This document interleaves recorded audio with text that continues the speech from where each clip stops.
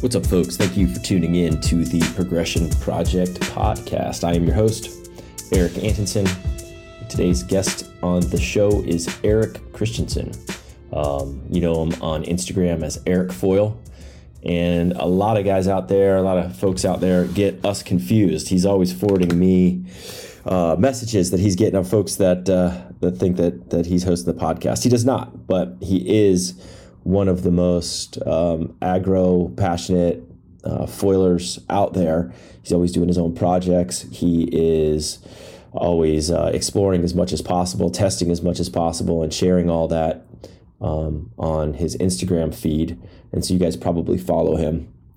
And today he comes on the show to talk about just everything he's been up to. What struck me about this show, and it's something that I feel too, is just how welcoming the foil community is. And that's one of the biggest takeaways from this show is how welcomed Eric Christensen feels in the foiling community and how grateful he is for that. And I feel the same way. I mean, I feel like I don't think I've gotten any negative messages about anything in regards to foiling. I know when I was doing a lot in the stand-up world, that was not the case, and the vibe was different. It's something I love about foiling, how inclusive it is, how excited everybody is about, the different directions that the sport is heading. It's not like the strap. Well, maybe in the strap world, I just did a podcast with Jack Ho, and then I just recorded one with Jason. It seems like there's some contention about straps, but it doesn't seem like guys are hating on folks who are doing hand kite stuff, or if you sup foil or if you prone foil. There's not a big divide between the two. I think everybody's just having so much fun in the foiling world. There's so much stoke to go around. There's not the same scarcity that you have maybe in the surf world. That everyone's stoked and everybody's inclusive. And that's a beautiful thing to be a part of. I was thinking about it I do these meditations where I just kind of think about, just let my mind wander. And my mind this morning started wandering to this reveal of foiling. So if you think about a sport like, say, golf or baseball, most of the mystery is gone. You're not going to have something that comes out and completely shatters the, common understanding of what the sport is. But with where we are right now in foiling, it's like you've got this big, beautiful painting, massive, covers the whole wall, that's just completely covered in, thousands of years of dust. And Dave Kalama and Laird Hamilton back in the 90s kind of scrubbed away a little piece of the painting. And that was the big wave, strapped crew toe game. And then, about four years ago, Kai Lenny and his crew kind of wiped away another piece. And that was the first glimpse of, downwinding on that first video. And then the first connection, the first pump that he made. And that was a big thing. And now it seems like more people are fired up and everybody's kind of rubbing on the painting in their own places, and we're starting to reveal what foiling is going to become. But there's still a lot of mystery left. I mean, we've probably only revealed 10% of what is happening. And so, that's one of the beauties of, Instagram, is that we are getting to see in live time the painting be revealed, where in the past you didn't have that. In the past, in the surfing days, the first air game, you had to wait for the video to come out, the first VHS of Rat Boy doing the air reverse. And we don't have to wait for that. It happens. Adam Bennett throws that tail out connection on his last Instagram video, and we all saw it that day. And all of our painting, the painting that we all collectively share, just got a little bit more available.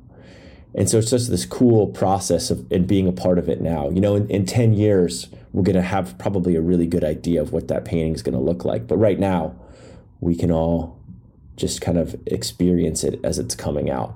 That was what I meditated on this morning. I don't know if you guys share that viewpoint or if that makes any sense, but I thought it was a pretty cool, look into kind of how this is happening. And that's one of the things that I love about doing the show is I feel in some small way it's hoping to reveal maybe a technical side or an emotional side of that painting, and it's a way that we can all connect a little bit. So, all right, on that soliloquy, let's dive into the show with Eric Christensen. Hope you guys enjoy it. And the next show coming up is with Jason from Foil Fever. And that's a good one too. We're on a string of, I think, really, really fun shows right now. And some really cool guests lined up. Adrian from Axis Foil said he's going to record. Nathan from Signature, who Kane credits with this whole pump revolution, is set to come on next week too. I can't promise that those things happen. Every once in a while these things fall through, but yeah, pretty stoked on all this. So keep the feedback coming. Let me know what you guys like, what you don't like, and enjoy this beautiful sport we share.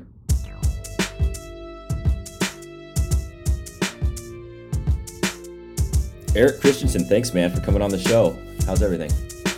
Great. Thanks for having me. I'm really honored. It's pretty neat to listen to these podcasts and then to actually be on one. I'm stoked. Every time one of these things comes out, it's really a treat for me to listen to.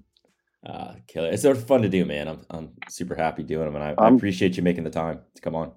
I'm glad you're going through all the trouble and time and effort to make these things happen. I think it's really a service to the greater foil community, those obsessed foil brain like the rest of us. I think there's at least 20 of us that love them. The true core, yeah. the loyal. Well, let's start when you were exposed to foiling. Let's get a little bit of background on that and just being a Texas surfer. And then I want to get into all your, projects that you're working on and all the fun stuff. Sure. Great. Yeah. I was listening to your Dave Kalama interview, and I was really taken aback by the fact that he was so early in foiling, and then and he was talking about how he really had to be kind of coaxed into taking it up again. And I was quite completely the opposite. That very first video I saw of Kai Lenny out and I guess it was on a downwinder run, and he had a great big Nash board, and he was up on foil. I could not believe it. I saw that video, and it changed my life from that moment forward. I was like, oh my God, I have to do that. I don't care what it takes. I have to do that. Why? And so, why did you have to do it? What did you see in that video? I think that I had kind of an understanding of how serious that was and how absolutely phenomenal it would be to be on foil and to be riding a perpetual ride that doesn't, it looked to me in the video like he wasn't at the end or beginning of a ride. He was just riding and riding. And I think that was part of it. How quickly did you connect that to tanker waves? That took several years. That was a whole process in the make.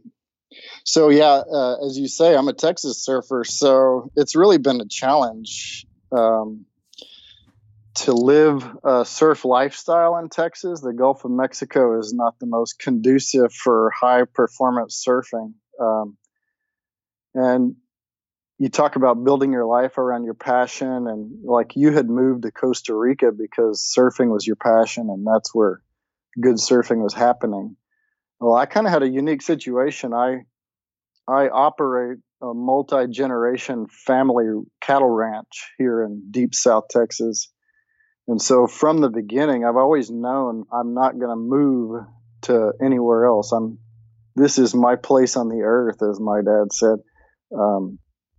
So kind of pinned down by the cattle ranch. And then I guess if I was wealthier, I'd travel more, but kind of pinned down and doing my thing. But I've always been into surfing since I was like 11 years old. I was 30 years into surfing before I ever saw that Kai Lenny foiling video. So it's been a challenge. The surf rarely gets good. It does get good occasionally, but when it would get really good here, I'd be out of shape because I hadn't been surfing much. My wife kind of liked it because I'd surf once or twice a month. She mentioned that to me, how she lamented my foiling because I used to only surf now and then, and now all I ever want to do is go surf. And she's not the biggest supporter of my foiling. She's not my opponent, but she's not my biggest supporter. But yeah, it's been a challenge. And so again, foiling, when I finally got into it and got competent, it's just just changed my life. It's given me something that I can really go out and give it my all, and it's really kind of taken my mind off of some. 2018 was a bad year for me. My mother passed away. My father descended into the depths of dementia and Alzheimer's. He's not my father anymore. So I kind of had to lament the loss of both of my parents right in the same time that foiling came along. And so other people pick up drinking and other things when they get into these dark times in their life, but foiling really gave me a bright spot. It was really came along at a time in my life that I needed something to enjoy and pour myself into and get my mind off of the nasty stuff and the bumming you out stuff. Yeah, Brian Finch came and visited me, which was a huge thing. I was really like, wow, he's coming to visit me. That's cool. And we had like First Texas Foil Camp, which was a blast. It's just taken me in a direction that I really have enjoyed, because how has it changed other areas of your life? Has it? Yeah. So back in the earlier days of my surfing, and I was in high school, a guy showed me how to make surfboards. I'd been building surfboards at that time. I started with SVF out of California. There's a guy making these epoxy blanks. I guess it was XPS foam.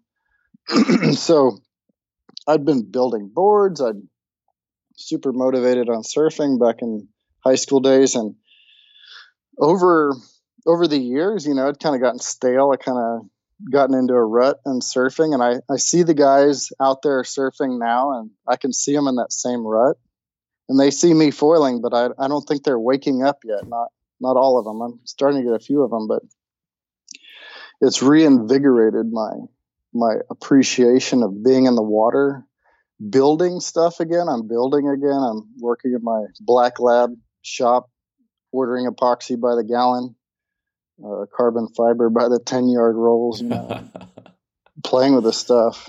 And it really has given me a new vigor. I'm like stoked to get in the water as often as I can now. Yeah. We share that, man. We had to, I don't talk about it much on the podcast, but we had to move back from Costa Rica because my wife got sick. She had a brain tumor. And She was actually the first cover girl of our family, cover person of our family. It's pretty cool story. She was just on the cover of a neuroscience magazine for her recovery, which is just insane. Kidding. We've been super blessed. I mean, just like unreal. But that same kind of depression thing, man, like I was living my dream for 11 years. And we got to move. We had to move back, and Sarah's great, but there wasn't a lot of fun happening. And then foiling came along, and it just completely changed my outlook on everything. I almost feel like it was this gift, this timely gift that was given. Pretty totally crazy. Can relate. But I can feel what you're talking about, man. Where it's just fun to wake up, dude. Just being excited because there's a 1 foot wave out back. Yeah, I think you've mentioned before in your show this, like, is this really too good to be true, or is this the real thing, man? It's like surreal. Yeah, it's nuts. Talk about your projects. Let's dive in there, because that's a passion that you and I share too. Is like, I love designing and figuring stuff out, and I know that you are deep into that wormhole. What are you working on? Yeah, I kind of waver back and forth between how deep I get into it. Like early on, I had actually been building like aftermarket front wings for the Nash setup. I don't know if you knew about that, but I've been building these. I called it the Dreamliner wing. The first one I sold was to Shannon Stent out there in Western Australia. His handle is Larry Foiler. Okay, yeah. And he ordered one. He contacted me through Instagram and was like, I want one of those. And so I started producing them. I made, I don't know, a half a dozen of them. What was the idea behind the Dreamliner? So early on in the development of foils, I guess they built all these foils for 130-pound guys, Right. I think by the time you got into the game, they'd made the correction. but the Nash large front wing was the biggest wing I could get for myself at the time. And when I started in foiling, I was 205 pounds. Excuse me.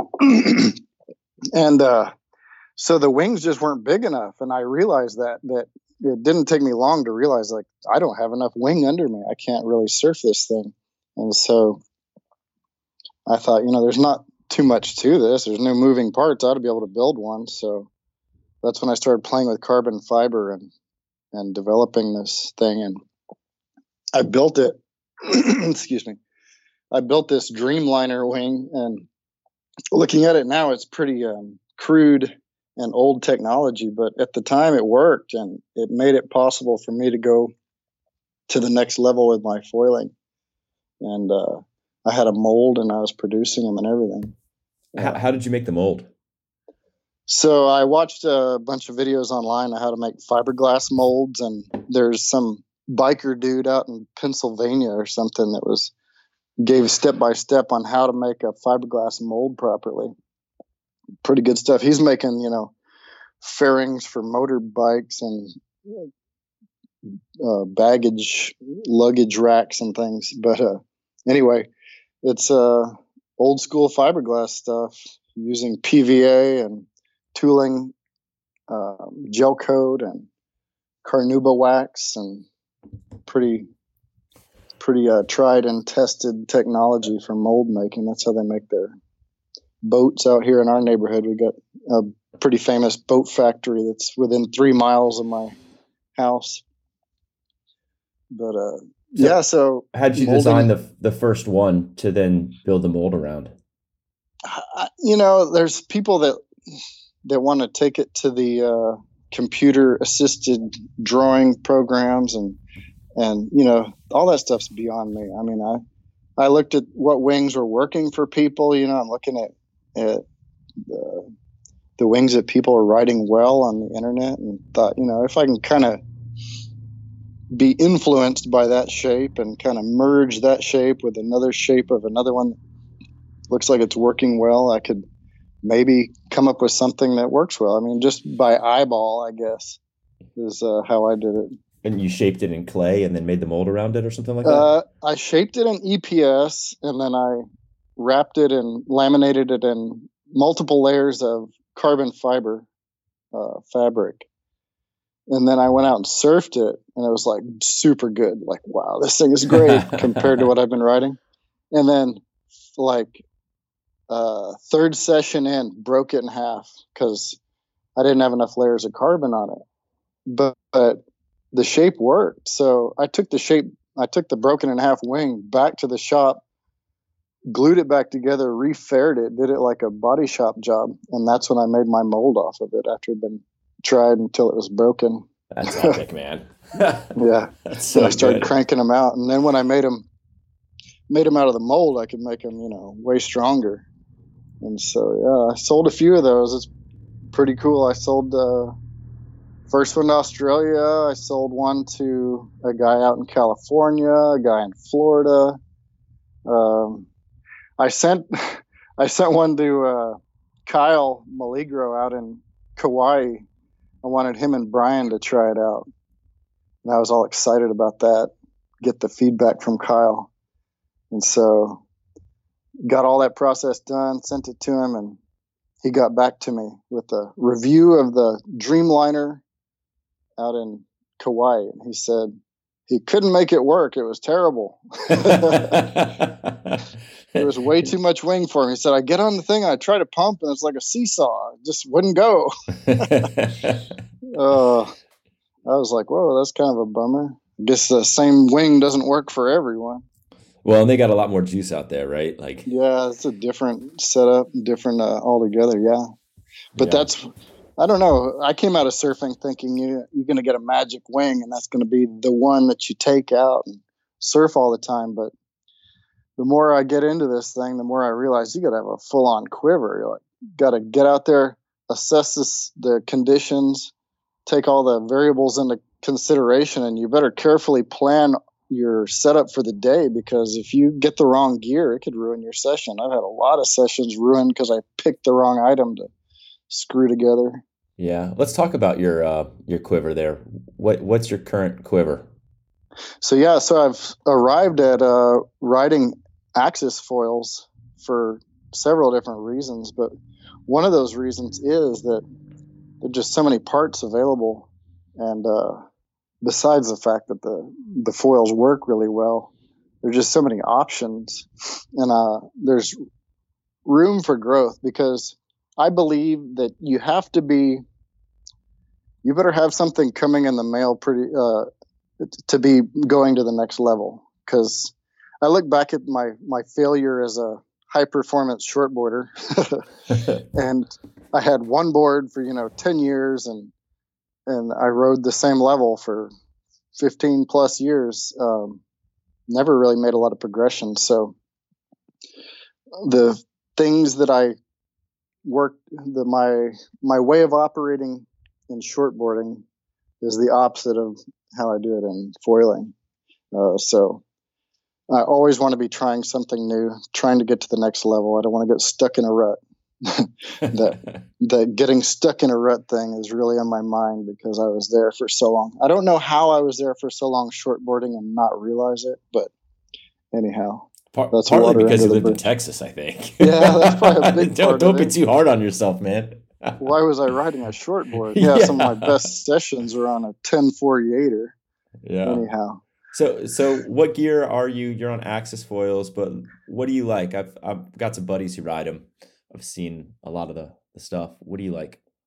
So I really liked their 750 wing. So that one's kind of small. It turns real well. I was really getting into that one. And then the 900 came along, and I'd heard so many good things about the 900. And so I ordered one of those, and that thing is amazing. And so since I started foiling, I've lost a whole bunch of weight.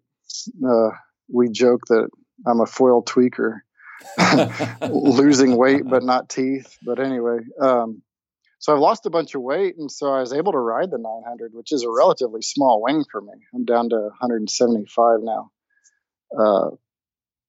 And it's taken some sessions to get used to it, to learn that wing. But holy cow, is it amazing.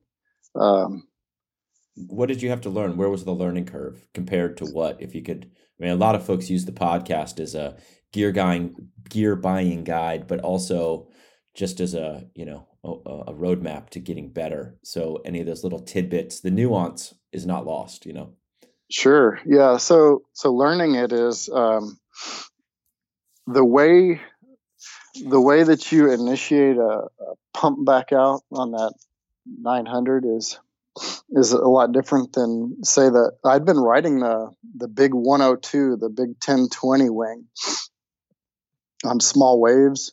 And so when you take off out of a wave, you kick out of a wave and start pumping back out, it doesn't really matter what speed you don't have to leave the wave with much speed. It doesn't matter. You can make a lot of errors. You can be pumping real low to the water.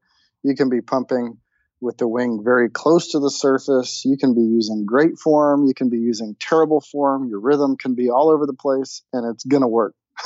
It works. So I guess it can perpetuate bad habits.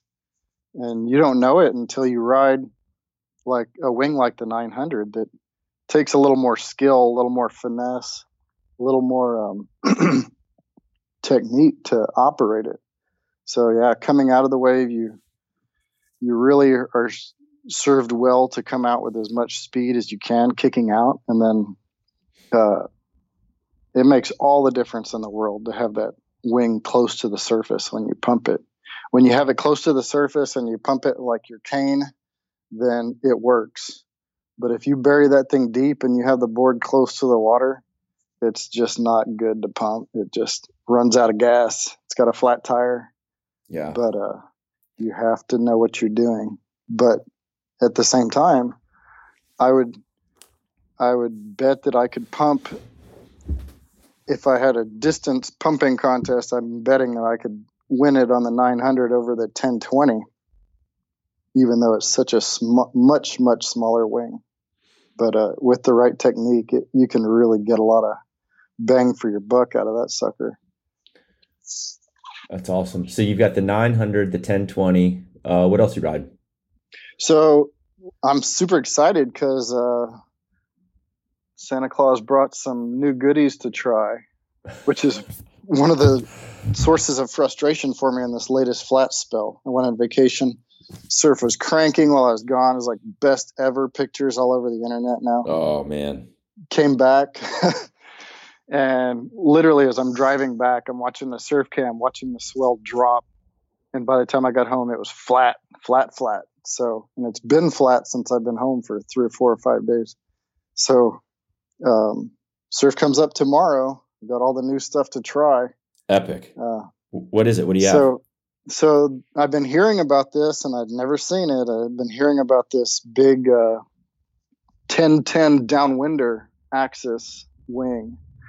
And when I unzipped that case and looked at it, holy cow. Just again, back to the visual assessment of it, visually assessing it, I think it's going to work really well. It's got less overall curve than the 900 and the 1000 high aspect wing. It's got a lot more chord and it carries it all the way out to the wingtips. It's nice. Looks like a straight razor. Oh, it's sick. And it's really looks like it's going to be a fun one to try. If it performs as well as it looks, I'm super stoked. I want to go see what I can do. It's supposed to be super, super windy tomorrow, so maybe I can pump out and keep heading north, see how far I can go. It's so fun. Yeah. So then I think weight is super critical on these things. I've really come to believe that weight is huge. I'm always obsessed with wanting to know how much people weigh when I see what they're riding.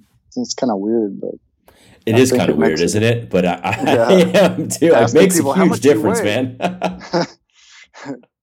Yeah, I want to have like trading cards for all the big name foilers. I want to know their height, their weight, what they're riding, because all the stats. I feel like every video should have a little credits part with the what foil and what the rider weighs. Yeah, weight, age. Yeah, which tail wing, how much it's been chopped. Yep. But so I've been riding the 900 and I love it. And I just got it dialed when our water got cold, and now I've been riding with a wetsuit. And oh my gosh, I don't know how much weight a wetsuit adds to my person, but it's just not quite enough wing under me now. So I'm like, I got to get that 1000, which is the big brother to the 900.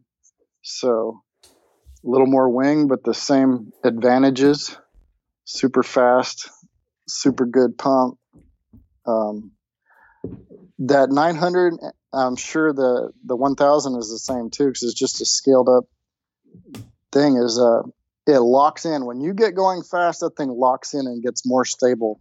The big 1020, that thing is wonderful in a lot of ways, but you get that thing going really fast and it can unexpectedly, I don't know, it's just maybe it's my lack of skill, but it would unexpectedly launch me out of the water, just come flying out of the water and then ragdoll, and I got going really fast.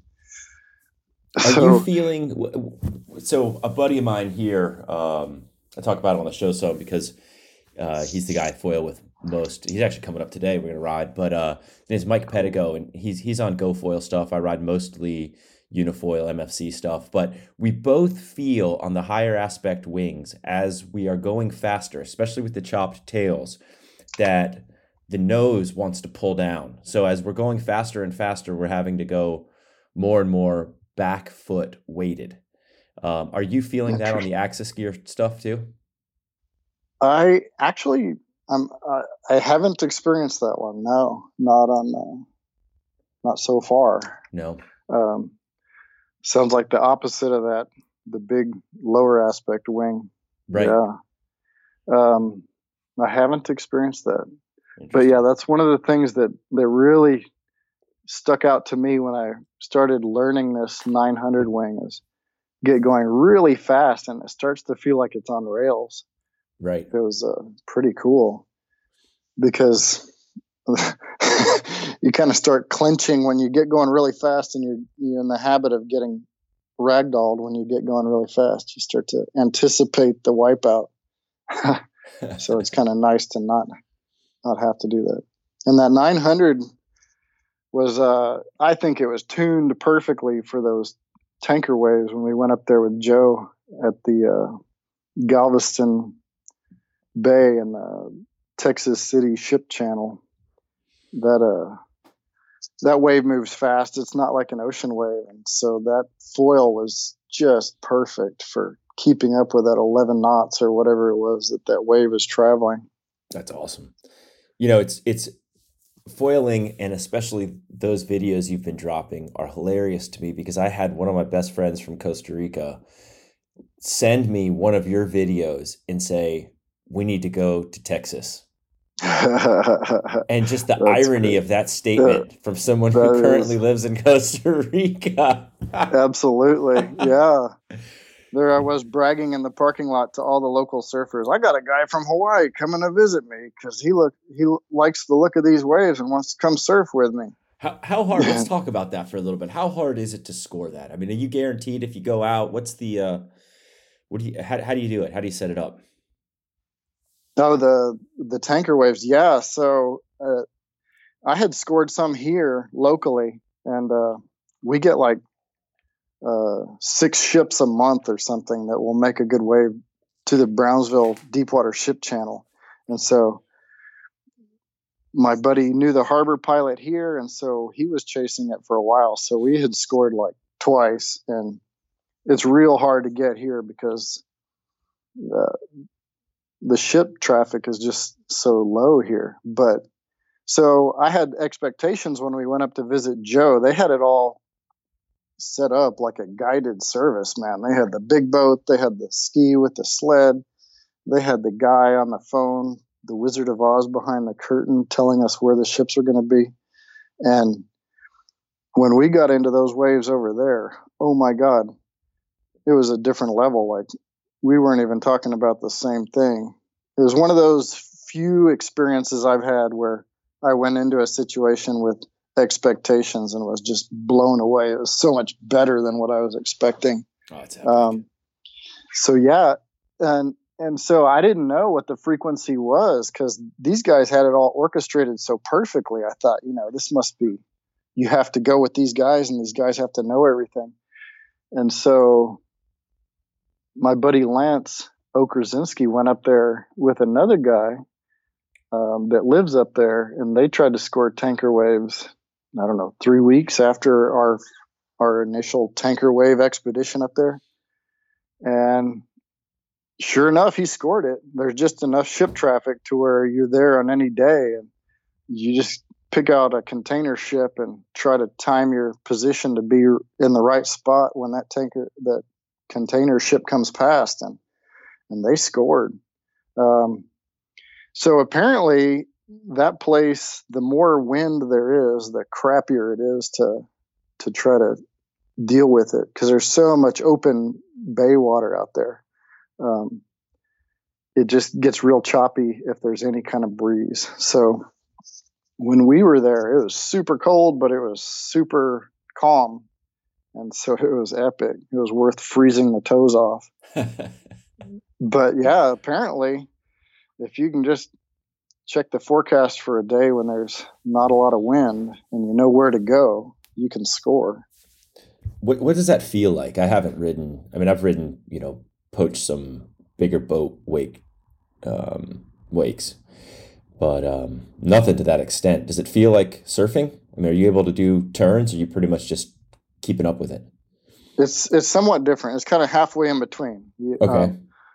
Brian was messaging me like, why didn't you guys do any turns? I was like, cut us some slack, man. We're new to this. We didn't want to lose the wave. The thing moves so quickly. The wave is moving across the bottom a lot faster than I think a regular surf wave moves across the bottom. And so you can do these big, wide, sweeping turns. I don't know. People will probably get better. Again, we're not the highest skilled foilers in the world, but we're new to it also. But yeah, it's these big sweeping carving turns. It kind of had to feel to me like when you're into a big rolling swell and you feel like you're getting to the part of the wave where it's starting to stand up and you're starting to accelerate. That's kind of the feel of the wave. You're at the we're getting ready to go fast part of the wave. And it was a trip. Yeah. How long were rides? Yeah, Kikoa got one. It was 19 minutes the day before we got there on the same wave. That's not even multiple connections. That's the same wave. And then Lance slung me in, and I rode one with Kikoa the next day, and the first day we were there. And he recorded that ride at 22 minutes. What? We went over 5 miles across the bottom. Oh my goodness. I fell twice. So I fell, and then Lance picked me up, got me up on foil again. I was on that 900, and I was like, "Go, Lance, go!" He's on the ski, and I just gritted my teeth, and he's going like 25 miles an hour to catch up to the wave. And I'm like, "I don't foil this fast. I'm not a kite foiler." Anyway, he caught me up, and I rode it for a while, and then I started trying to talk to Kikoa during the ride. Lost my concentration, wiped out again. So he caught me up to it again. And then it got to the part of the bathymetry of the Galveston Bay changed, and the wave just mysteriously went flat. And the ship is still cruising along, still making a wave, and nothing's changed except for, I guess, the bottom shape or depth or whatever. That's strange, huh? Yeah. Makes and then sense. it gets to another spot that spot's really going to get some play in the future, in my opinion. Sorry to blow all your spots, Galveston guys, but there's spots there's an island, and that wave breaks point break style off the edge of the island, and it's a breaking pitching wave. It's a little smaller, but it pitches, and that's gonna be some country we got to explore. I've got a buddy named Steve Levy who lives out there, and he's a big sup surfer. Great dude. He used to come down and surf with me in Costa Rica, but he was always telling me I had to come surf that point break wave. I think it's the same one. Oh, cool. They've got it all dialed out there. And yeah, they've been surfing it for years out there on surfboards, but you have to ride a great big board because it's not a ocean wave. But yeah, and apparently some of these guys that have been surfing it for years never explored parts that like when Lance went up there to meet with a guy that lived there, Lance is like, "Hey, this is where we went with Joe." And the guy's like, "Oh, wow, we've never been out there because it doesn't break." They never explored it with a surfboard, So new foil territory on the same wave. Because that Galveston ship channel, that ship travels like 20 miles before it gets into harbor in that lagoon, in that bay. So a lot of place to explore. That's insane. I know, I'm going to switch gears for a little bit on you. I know that you design boards as well. You were talking about, your do-it-yourself projects. Talk about the boards that you're shaping and what you like in a board, why it's important. So it's kind of silly, but the place we go get our blanks from is a roofing company. So the blanks are limited to 4 foot long by 6 inches thick by 24 inches wide. So that's the parameters we work in. I can hook you up with my guy at Marco if you want. Yeah. I think we'll have to start ordering some real blanks. And 1 pound EPS is real hard to work with. Working in the parameters of that 4.0 has been kind of limiting. Again, I kind of got stuck for a short time, I got stuck in a too small of a foil board rut, and I've been riding boards that were too small for about 6 months till. Why too small? No. What makes a board too small for you? So for me, there's the ability to paddle in. The volume just wasn't there. The length and volume. when I was surfing with Brian, Foil Camp 1.0, he's like, you need to get on a bigger board. You're going to, increase your wave count. And he was right. And so since I have been on a bigger board, I have increased my wave count. Daniel from Onofoil contacted me, and we set that board up that he sent me. And oh my gosh, I can catch anything now compared to how I was riding before. So just What's paddle that board? inability. So it's 4.4 by 21. It's good and wide and good and thick.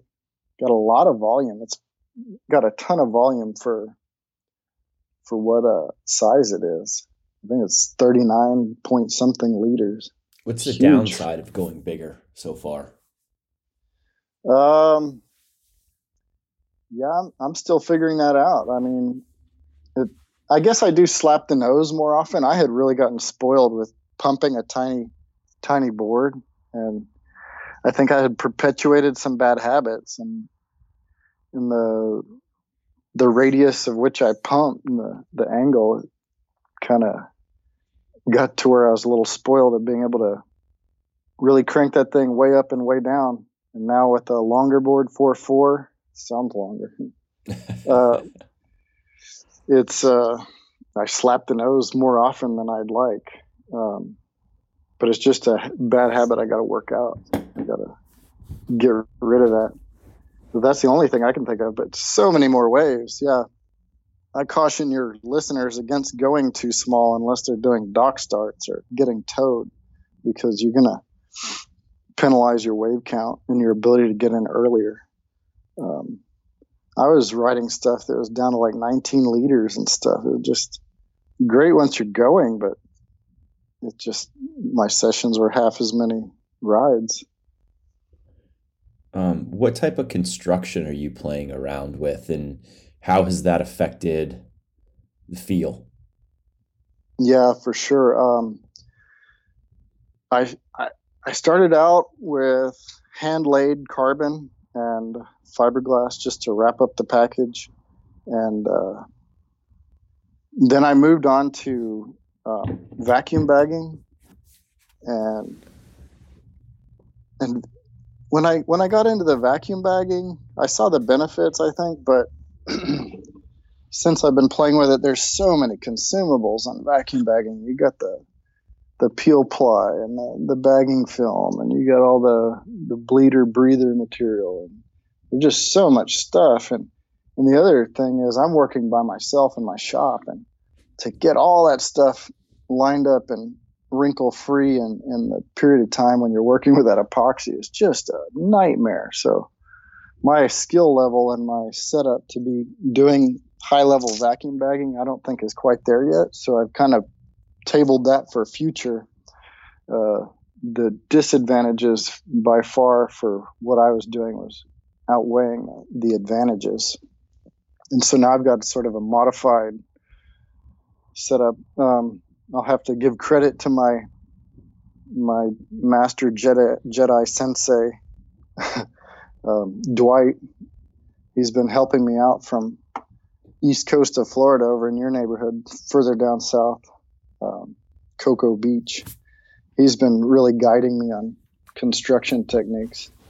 Very generous with his knowledge of how to build these things, building some top quality stuff. He's the guy that makes it all happen and does it all right. I'm the guy that tries to do what he does and screws it up and then learns from my mistakes. What are his best tips for do-it-yourself builders? The two that pop out. Don't work with 1 pound EPS. That's a good one. Yeah, his I don't want to give away all his secrets, but yeah, the lamination is not like regular surfboard lamination for a couple of reasons. For one, your EPS will soak up a ton of resin. So if you try to lay the fabric on the EPS blank and then pour resin on top and laminate with a squeegee, that resin is going to soak into that EPS like a sponge. So you'll end up with a super strong board, but it's going to be a heavy sucker, and you're going to spend a lot of money on resin. So You can't use traditional surfboard building techniques on EPS, and carbon fiber fabric. It doesn't like to be saturated from one side, so you're not going to lay dry fabric on a blank and saturate from the top and push an adequate amount of epoxy through the fabric with a squeegee from the top. It doesn't work. So you have to lay it out on a table, and you have to saturate the fabric, and then you have to flip it over and saturate the other side of the fabric, and you have to apply it as a pre-preg. So that's an interesting tip. That was a big breakthrough. And I love the feeling of wrapping. There's all different techniques that people have for doing the lap around the rail and the nose and the tail, but I think my wife would laugh because I hate sticky. When the kids have lollipops and they get me sticky, it gives me the heebie-jeebies. But she'll laugh because I hate sticky. But I love to put on my nitrile gloves and to get my gloves all saturated with epoxy and to hand lap that rail and the nose with that carbon fabric. It works so nicely under the hands that, I don't know, I just get a kick out of that sensory experience of lapping the rails with my hands and the nose. You have any tricks so that you're not getting fibers to pull out? That's always a tough part, especially with carbon, I find. Yeah, it's a mess. I wish I did. My buddy that built boards, he told me the trick that you go around with a pair of scissors and you snip toward like if the fabric is laid on the board, you snip toward the center of the board all the way around. Snip, like, I don't know, 1/4 to 1/2 inch in, and you cut the fibers that are going perpendicular to the scissors, if you know what I mean. And okay. And then you go back with your gloved hand and you pull whatever will come loose, you pull it out. And you go and you do that real thoroughly before you do your lap, before you do your lamination, and that helps a lot. That's cool. So I don't know if you knew about that trick, but no, there it is. I hated that part, and then I got into doing a lot of cut laps, and then I didn't have to worry about it anymore. I just cut a little bit extra, not worry about it. You zipper it when you're, securing. That's a whole art form. Yeah, I had been trying to do some cut laps. I don't know. I need to be more of a perfectionist if I'm going to be into serious board building. I look at stuff and I'm like, yeah, it's good enough. So glassing is not really my forte. I can make it work, but it's not my fade. What about when you're installing your boxes? I mean, that's the big problem that everybody's having in the industry right now, is that boxes are blowing out. Yeah, I think you really got into something when you started doing your dual stringers that are tied to the boxes. I think you really arrived at something that's going to be the future of the industry, in my opinion. That'd be really cool. We're doing some experimentation right now and trying to figure out, and I won't let the cat out of the bag yet. Okay. But building on that and then getting it lighter, because there's a place for heavier boards and there's a place for lighter boards, is what we're finding. But yeah, no, I don't want to get into all that right now. But what are your tips and what are you thinking about when you do that? And the other thing, part two to that question is, are boxes the best way to be doing this? Because why is using old surfboard technology the best thing for us going forward? Maybe it was a V1 type of solution to a problem. I think that foiling is going to be its own thing. I think that there's room for research and design. Yeah, so that's an interesting question. I've thought the same thing. We're using freaking longboard fin boxes. Seriously, right. This is high tech stuff. It makes no sense. Everything is built out of pre-preg carbon fiber. And then we've got these ABS longboard fin boxes that we're buying.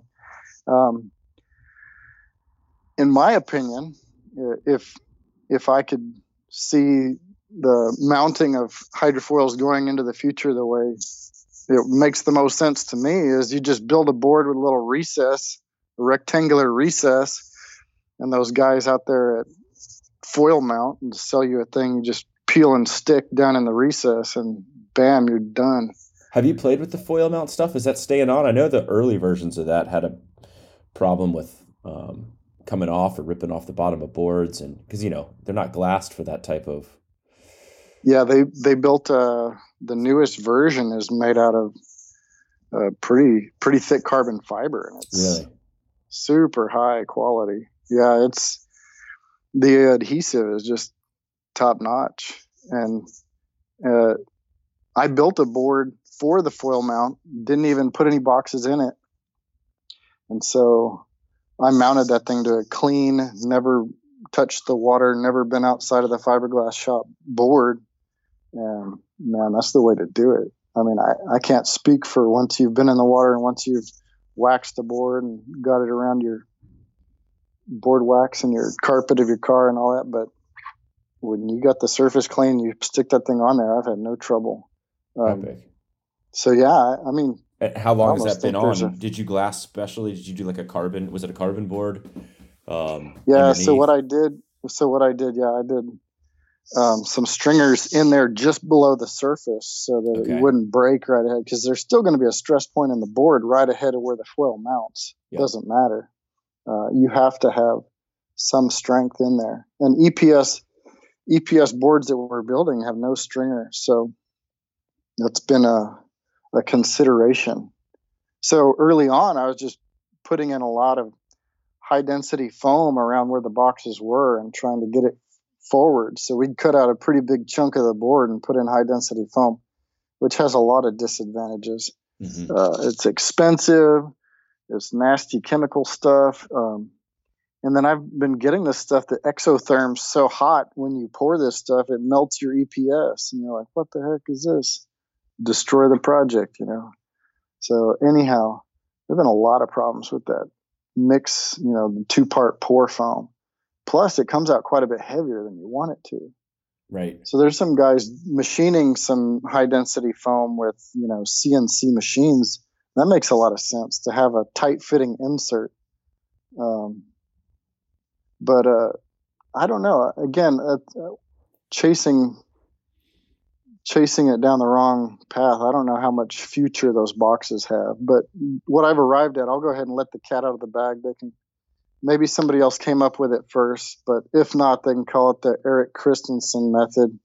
So what I do, I get my boxes and I glue them to a 24-inch stringer, 24 by 1/4 by 2 inches. So it's the same as what you're doing, right? Except my stringer's not in the board. My stringer's loose, and then I cut a slot for each one, and then I mount them in there.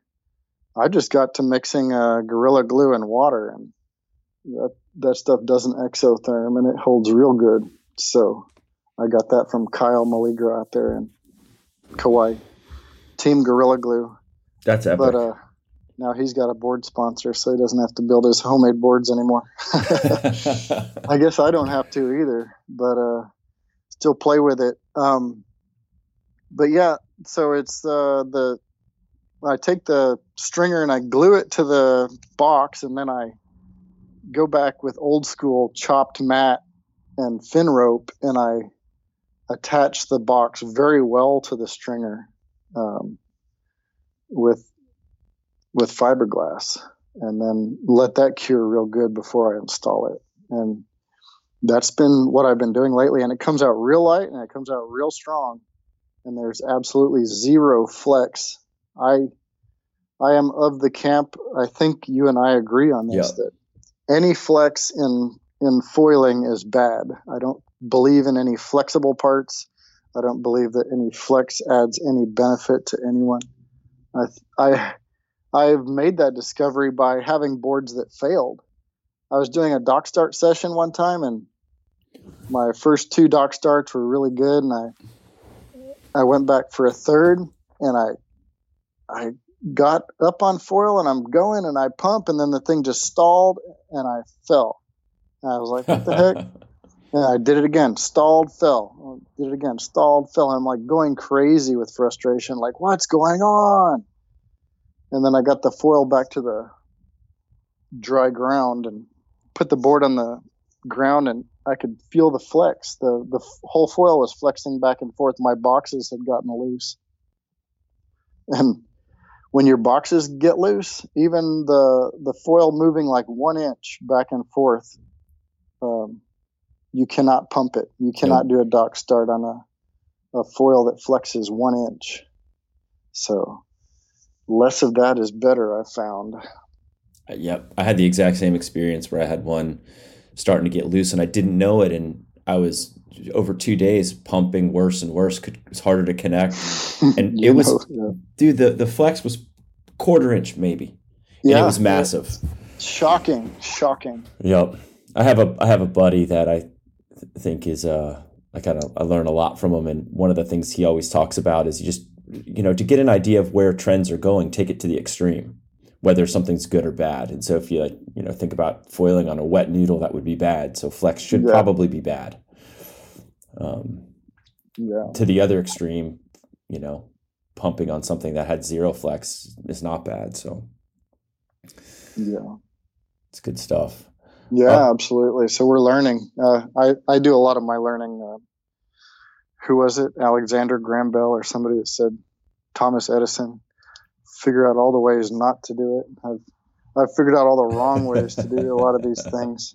It's like every project I put together, I'm like, oh, okay, screwed that up. Now I know not to do that next time. It's like one thing, one lesson in each project that I put together.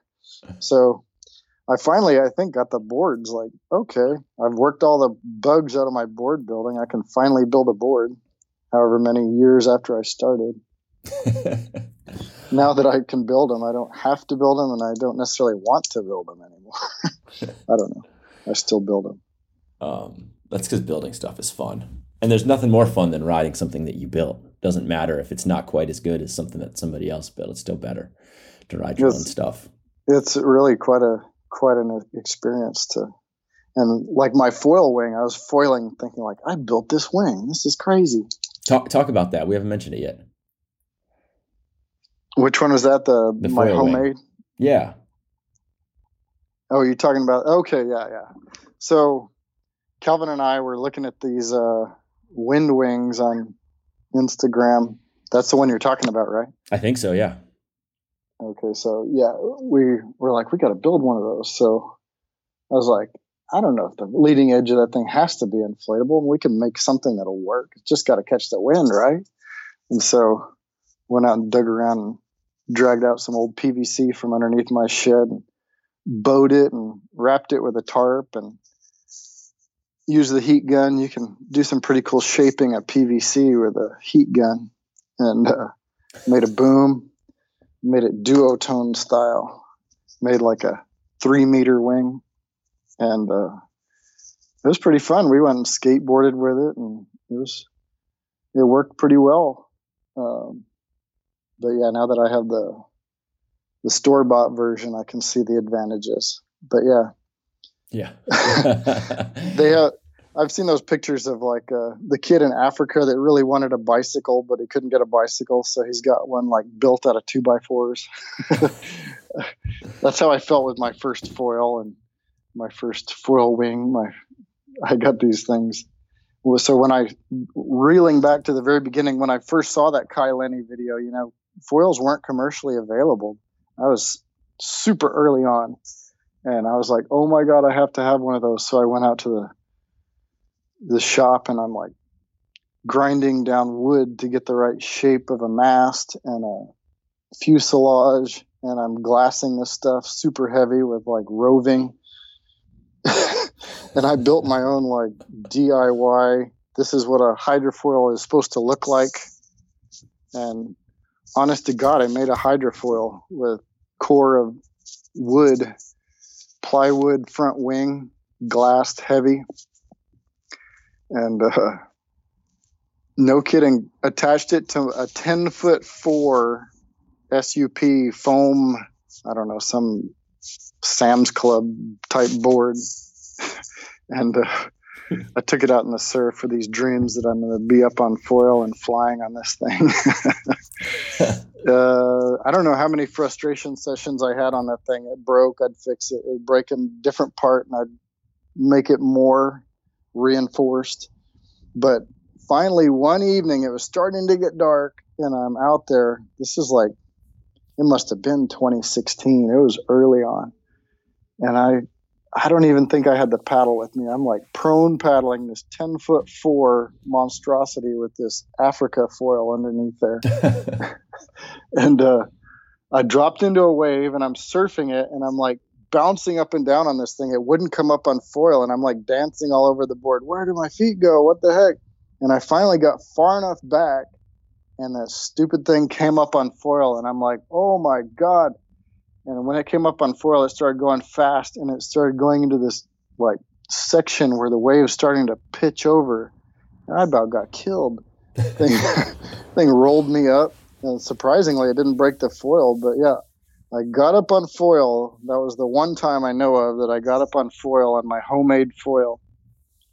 Till finally, I don't know how much longer after that, my wife relented, and she's like, "Why don't you just order one?"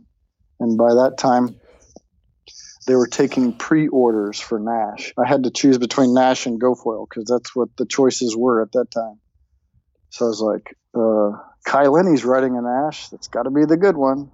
And so I put in for the pre-order, and I don't know, it was like 4 months before the thing came in the mail.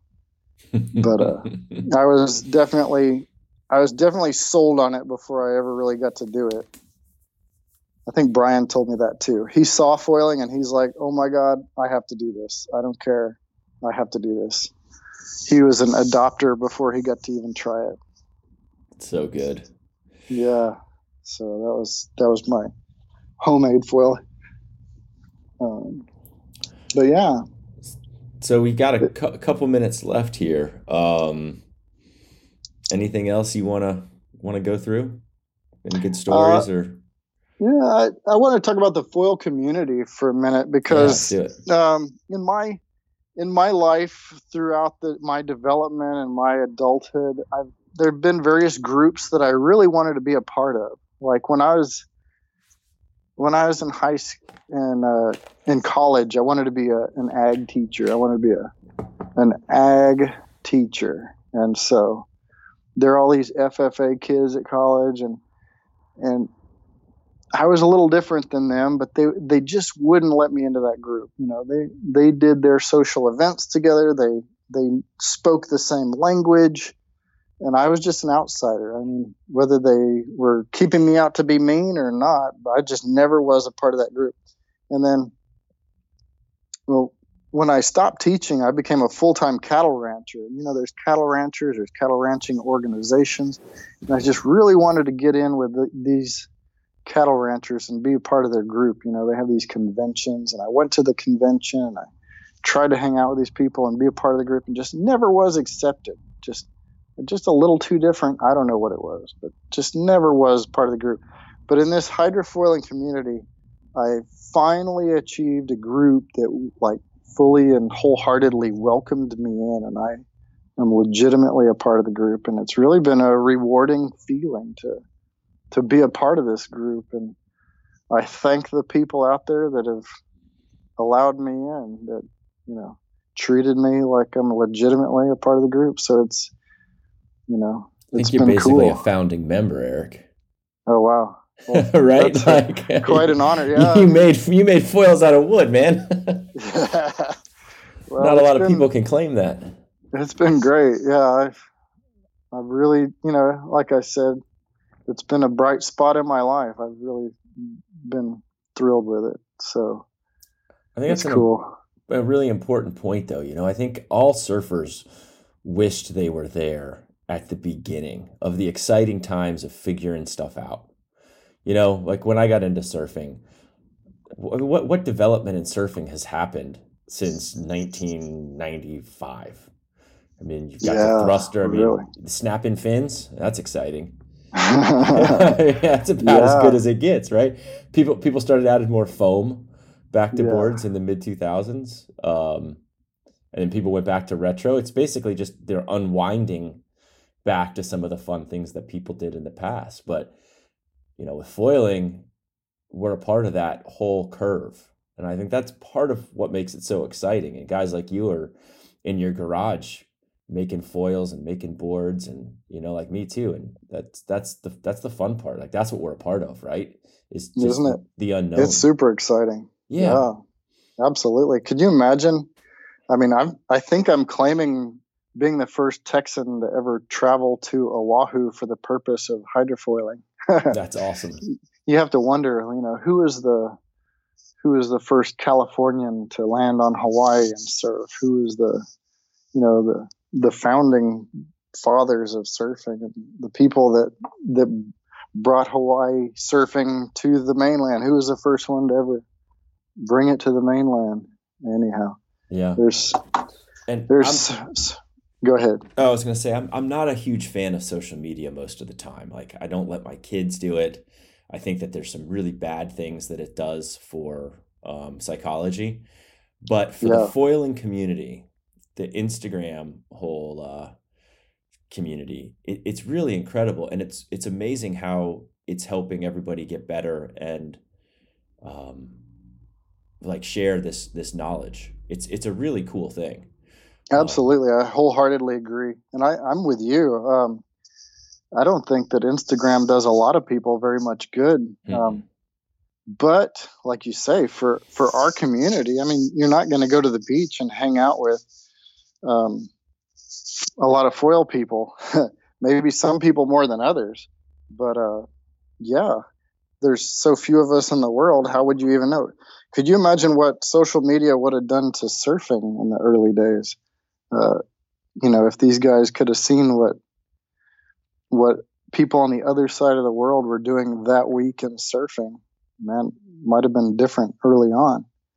But I think that social media has been a huge positive for hydrofoil surfing. Sometimes I wonder, what about the foilers that aren't on social media?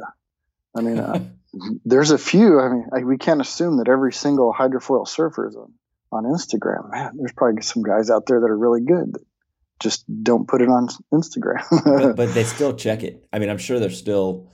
Yeah, I bet so. That's a discussion / argument that I have with one of my best friends, where we go back and forth between like the influence of the community versus being unique and figuring it out, because maybe you figure out things that are special. And my thought is that if you had to figure all this out on your own, the learning curve would just take so much longer. Maybe you would get there, but where would the whole community be by the time you got to where it is today? If you had to figure out pumping and you didn't have Nathan and Kane to like kind of mimic, right? Like how much everybody else is, how good is everybody's pumping right now, since like Nathan and Kane have helped everyone learn that? Yeah, absolutely. Positively. Even little tips I've heard on your show, it was just like, holy crap, that little tidbit, just that little piece of information is like, that's the puzzle piece I was missing. Damn, yeah. I'm going to the next level now. Yeah. And it gets you there. Absolutely. So yeah, getting to the next level is our goal, new gear, new physical fitness. What are the limitations of getting to the next level? Skill, information, conditions. So yeah, absolutely. We live in the information age. Why not use it for something positive? Seriously. Such a good point. What if all of social was people helping people get better? Right? Cool. Seriously. I think it's, I have to tell a little story about my daughter. She got assigned a project to build a kite, like a fly in the sky, diamond shaped kite. And, so she's like, Dad, I'm the dad project, designee. So I'm the project guy. Projects, and I got to review term papers. Anyway, so, okay, Dad, let's build a kite. Okay, let's look it up on YouTube. I go through the videos. That looks like about the best kite building video. We do what the guy does in the video. We build a kite. It flies. She takes it to school. And she's like, it was really windy that day. She says, the class went out there, Dad, and people had these ungodly, hideous, ridiculous drinking straws and newspaper kites, and nobody's flew but mine, Dad, my daughter Jane. And I'm like, what the heck? I'm like, tell me those kids don't use YouTube. Like, that's like, why in the world wouldn't all those kids go straight to YouTube? The information is available. They're just not using it in a way that's positive. They're using it, I don't know. They're definitely not using it to learn how to build a kite. I didn't know how to build a kite, but we live in the information age. Why be lacking? Yeah. No, I mean, YouTube's the same way, right? Like the guy Smarter Every Day. Like, how good is that channel? I haven't seen that one. Oh, you would I guess love I'm it. not taking full advantage of it. I'll write that down. Smarter Every Day. Anyone out there who's semi-nerdy should go check out Smarter Every Day. He just does these science videos, but they're all like incredibly well done. He fires an AK underwater and no kidding. Oh, it's like, yeah. Sounds really like my kind of guy. Yeah, you'd like him. I don't know him, but you'd like him. That's great.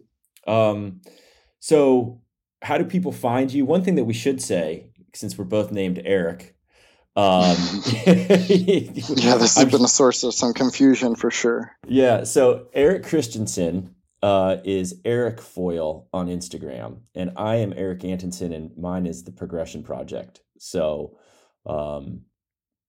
we are happily sending people back and forth to each other, but yeah. Yeah. Hopefully there'll be less confusion, not more, after this show. Who knows? And how else do people find support? Like, what do you want to leave folks with? Yeah, I mean, if you're willing, I've been trying to plug it. Brian was kind enough to work with me and creating the Eric Christensen collection of his merch. So we came up with some drawings. We're going to be coming up with some more. And that's awesome. Selling some merch. Some legit foil folks put this stuff together, So I got to say thank you, man, because I rock your shirt all the time. Oh, killer. That's great. I love mushy waves, and I do know. Yeah. I wondered about that design, and some people are like, hey, man, I'm not into mushy waves only. But, yeah, a lot of foilers get that. But, yeah, buy some merch. I mean, support small businesses, support folks that push this ball down the field. How do folks buy the merch? Where do they buy it? So go to Brian's Instagram, Foil the World, and check his bio. There's a link. It goes to his Shopify. Okay. You can buy Brian Finch merch too, the Foil the World. If it's not in the Eric Christensen collection, it still supports foilers pushing the ball down the field. So, but yeah, we worked a deal where I get a little percentage. So killer. That supports me. Yeah. Follow me on Eric Foil on Instagram. I don't really do Facebook or YouTube yet. Calvin's trying to talk me into doing YouTube, but that would be off in the future. Right on. But yeah, we're here in Texas, deep South Texas, South Padre. So we've had some people come through and foil with me. That's always super neat, quite a treat. So if you're in deep South Texas or Central Texas, give me a shout. Come down and foil with me. That'd be great. That'd be fun. I want to hit the Tanker Waves with you at some point. Yeah, that's gonna have to be some trips. Might have to be a Foiling Magazine article. That'd be super fun. Yeah, we'll have to do that. And some of the Texas boys are getting together. I don't know. I'll throw this out there in case somebody's in the neighborhood.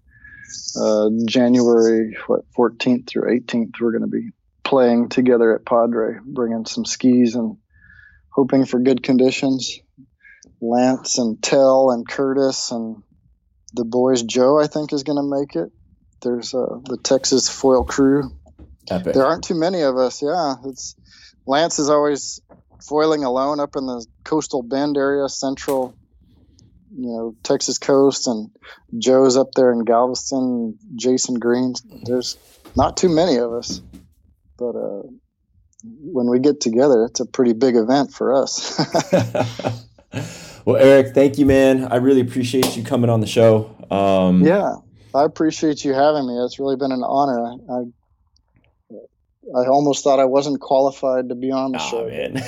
I'm super stoked to talk about foiling for an hour, so I guess that qualifies me. I think that qualifies you. That and all the projects that and yeah, all of it, man. Thank you. I appreciate it. And guys, support Eric. Go to Foil the World. Check out his merch and hit him up if you're in Texas. Yeah, right on. Thanks.